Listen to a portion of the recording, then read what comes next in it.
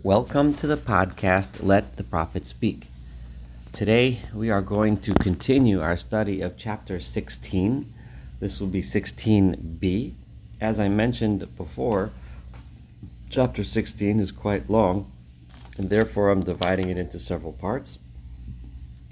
Chapter 16, as you remember, was discussing the parable of the harlotrous wife, of the unfaithful wife. In this section of Ezekiel, the prophet is using parables as a device, as a method to convey his message to the people, in the hope that maybe this method might reach them, might strike a chord. So chapter 15, he used the parable of the fruitless vine. In 16, he's using the parable of Israel as God's wife that turns away and becomes unfaithful. So in the first part of the chapter, we have the build-up, the really beautiful, touching, tender, and also erotic tones of this development of this relationship of love. And it started as a child, a baby girl, abandoned in the field at birth, still full of the blood and fluids and dirt from the birth, left out, abandoned in the field. God took the baby, cleaned her, took care of her, washed her, dressed her, clothed her, fed her, nurtured her, until eventually when she was abandoned and according to the metaphor, abandoned in Egypt, and no one cared about her. God saw her suffering. God saw her in her state of suffering and allowed her to prosper and develop into a beautiful young woman, despite the suffering, despite the suffering and despite the blood. God took her and brought her to the land, gave her the Torah, gave her clothing, gave her a mission, gave her a purpose, and then took her to the land of Israel, gave her wealth, gave her beauty, gave her everything, and took her under his wing and married her. So now we have this beautiful wife who has all of the beauty of the world, has all of the riches, all of the wealth, has food to eat, and so on, has the temple, has God watching over her, has the Torah, has a life mission, a life purpose, and this now she is set up for that. That's where we left it off at verse 14. So then, and we started seeing the tiny words hinting towards where the downfall was going to come from in the last verse we read yesterday, which was verse 13, where it says, Vata'adi, you adorned yourself with gold and silver. This is the beginnings of the selfishness, where all of this beauty and wonder and splendor and everything started being used for selfish purposes. So, Vayetze, this is verse 14, Vayetze lach shem bagoyim biafyech. You were so beautiful and so wonderful. You had so much. And this is generally understood to be referring to the times of the heyday of the Jewish kingdom under the kings David and Solomon.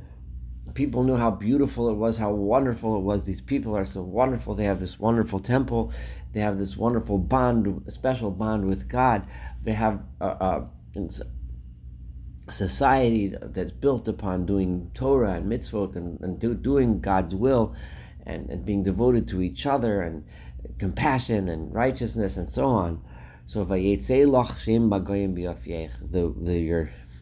your reputation among all the nations around you and in your beauty went out across the world. Ki kalilhu, because it was completely perfected, it was completely formed, bahadori, with my Hadar, that what God says, with my splendor, Asher Samti Alach, that I placed upon you.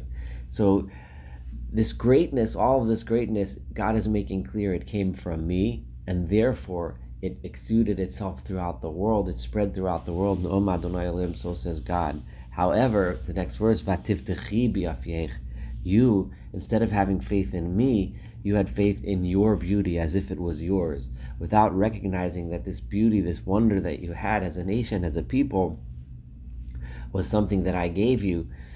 You took it as if it was yours and had faith in your greatness. Vatizni al shemech, and therefore you went ahead because of your great name, your great reputation. You went ahead and were unfaithful. You turned away from me towards yourselves. Vatishbechi et taznusech al kol over lo yehi, and you poured out your favors. This is a sexual imagery. Your sexual favors al kol over. Everyone that passed by could get what you had to give. You weren't faithful to me. You're the image of someone who slept with anyone. She had sex with anyone because she was ready to, because and whatever benefit there was took to herself. No faithfulness to the one for whom she owed all of this to, and just simply used it all for herself, for anyone else. Lu Yehi, it was for him to have. It was anyone. It was free for all. So you went to all the other nations around you and catered to them and shared with them and learned from them without remembering what made you unique and special. Vatikrimi begodayach, and you took from the clothing, vatasilach bamot, and you made beds and platforms from the goods that I gave you, the clothing that I gave you, the linens that I gave you. You went and you made beds to go and sleep with your other friends, with your other suitors that were not your husband. In this case, the husband being God. Vatizni aleim, and you went and you turned away upon all these beds. Lo ba'os v'lo yiyeh, not just in some low balls, not just something that's coming in sometime later. Maybe you cheated on me, or something that's gonna be later, but you just did it right away, and all the time it was just constant rebellion. Vatikri klei tifarteich, and then you took those vessels that I gave you, that were vessels of your splendor and beauty, and that were meant to be worn for me in our relationship. Meaning those vessels, meaning the things that I gave you, is referring to the temple and its vessels, also referring to the mitzvot, the wonderful things that I gave you, all these ethical ideals and morals. This is the gold and the silver that I gave you, and what did you do with it? And you used it to make this as a very again a sexual erotic imagery of Talmei Zohar, of phallic images, Vatiznivam, and you used them to go and fornicate and commit acts. Rather than use the beautiful things that I gave you for good, you used them for bad. Vatekriyat begderik masech vatchasim, and you took the clothing that was woven and you covered with them misamniu ketarti nasat lifnehem, and the vishamni, and those items in the temple that were meant to be used to worship me and to serve me, you went in front of those other gods and those other nations. You turned to thinking that this was all yours, all of this splendor was yours. You're the great one, you're the strong one, you're the beautiful one, you have everything. Instead of being faithful to the one who gave them to you and the purpose for which he gave them to you, you went ahead and used them for your own benefit, for your own purpose. And the food that I gave you, solas v'shemen udvash achaltich, I gave you flour and oil and honey, wonderful, beautiful food. And what did you do with that food? Unusatiu lifnehem, you fed it to them when you were giving them your meals, l'reach nichoach, so that they should have the wonderful smell of the fresh food, vayehi, and that's how it went. Nom Adonai Elohim, so says the Lord God.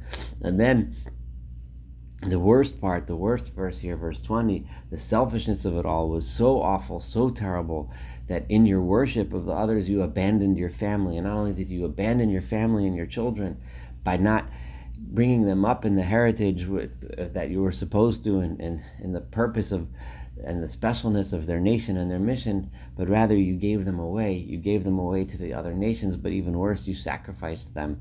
And this is what happens when one is unfaithful, the effects that it has on the children, the effects that it has on their entire life. The selfishness becomes so overwhelmingly consuming that one not only abandons can get to the point where they abandon their children, not want to raise their children, not want to teach their children, but much worse, they're ready to even sacrifice their children, give them away, even in this awful, awful idea of giving them away to death, to sacrifice in front of an idol. Asher Yoladata, those children that you gave birth to for me, in order to build families that will stand with the Lord, families that will continue from generation to generation, teaching about God, teaching about proper living righteous lives. Instead, Vatizbachim lahem le'echol, you went and you sacrificed those children to those other nations, those other deities, in order to be eaten. Hama'at mitaznosayach, as if it's not bad enough that you cheated, but worse, you gave away those children that I gave you, that were meant to be our future together. You gave them away. Vatishchatiat b'nai, and you slaughtered my children. Vatitnim v'habirot lahem, and you gave them away as you presented them as offerings in front of those other gods. Ve'et kol to'avotayach v'taznotayach, and all of these, and within all of this stuff, within all of this terrible abominations, all of your unfaithfulness is zunut, is your turning away, your unfaithfulness. Lo zachar. Why did this all come about? Because you completely became so involved and in that disgusting mindset of selfishness and belief and trust in yourself and arrogance, that lo zacharta dimei nurayach, you completely forgot about what had happened in your youth and the beauty of your youth and the wonderful relationship that you had and the potential that you had and what God's mission was for you. Bioteche rom ve'eria, that you forgot about what used to be like when you were completely naked and you had nothing, and then mitbosesas b'domechais, and at the time you were wallowing, you were in your blood and suffering and you were nothing, and God took you out of that. Because you completely forgot all about that. That's how you got so involved. It's like one thing begets the other. No, you forget everything, you think it's all yours, and then you get involved in this terrible behavior, and then being involved in the terrible behavior makes you forget even more, and it goes round and round up to a point where there's no turning back, where it's impossible anymore to get back to where you're supposed to be, which is where they are now at the eve of the destruction of Jerusalem. This is verse 23. Oy oy lach, after all of this terrible, terrible wickedness, culminating in the most awful thing of child sacrifice, woe is to you, Nom Adonai Elohim, says the Lord your God. Vativni lach gev, and what did you do? Out of all this, you made yourself, and this is the bottom line. We see this everywhere. The bottom line of sin, the bottom line of all the corruption, the bottom line of all of the sins of the to'avotayach, the abominations of shikutzim, and the disgusting things that people did. It always boils down to arrogance. Bativni lach gev, you built for yourselves, and a statue, an eminence is how it's sometimes translated. A great thing. Vatasi lach rama b'chorachov, you made for yourself high places. You did it all for yourself. You made it out as if you were so great, as if you were everything, and that was the root cause of all of this problem. Al kol rosh derech banisa ramosech, at the beginning of every road, you built your high places. Vatitavi et yafyech, and you made your beauty, the beauty that you had as the people of God, the people of Israel, you made it disgusting. Vatifaski et raglayach l'chol over, and this is extremely graphic. You opened your legs to allow anyone to come, and any passerby to come and partake of your body. Vatarbi et taznusayach, and the amounts of ways and things that you did that were turned away and unfaithful to God. You did so many and so much. It became a situation that was beyond repair. I know I try not to end with harsh and difficult things, but I am dividing this chapter, so I'm going to stop here to finish 16b. It's very difficult to read, very graphic, it's kind of like the opposite of erotic, just using heavy sexual imagery to convey a point. But this is really just Ezekiel using another method, another way of trying to drive the point home. And by using the sexual imagery, he hopes to really drive it into the people's minds how awful it is, their unfaithfulness to God. And this is another way, using sexual imagery is another way to get to people's hearts, to get them to think about just how awful it is. So we will continue with chapter 16c, and hopefully together have a chance to finish the chapter together. Thank you so much for participating, and looking forward to studying the rest of this chapter, and of course the rest of the book of Ezekiel together.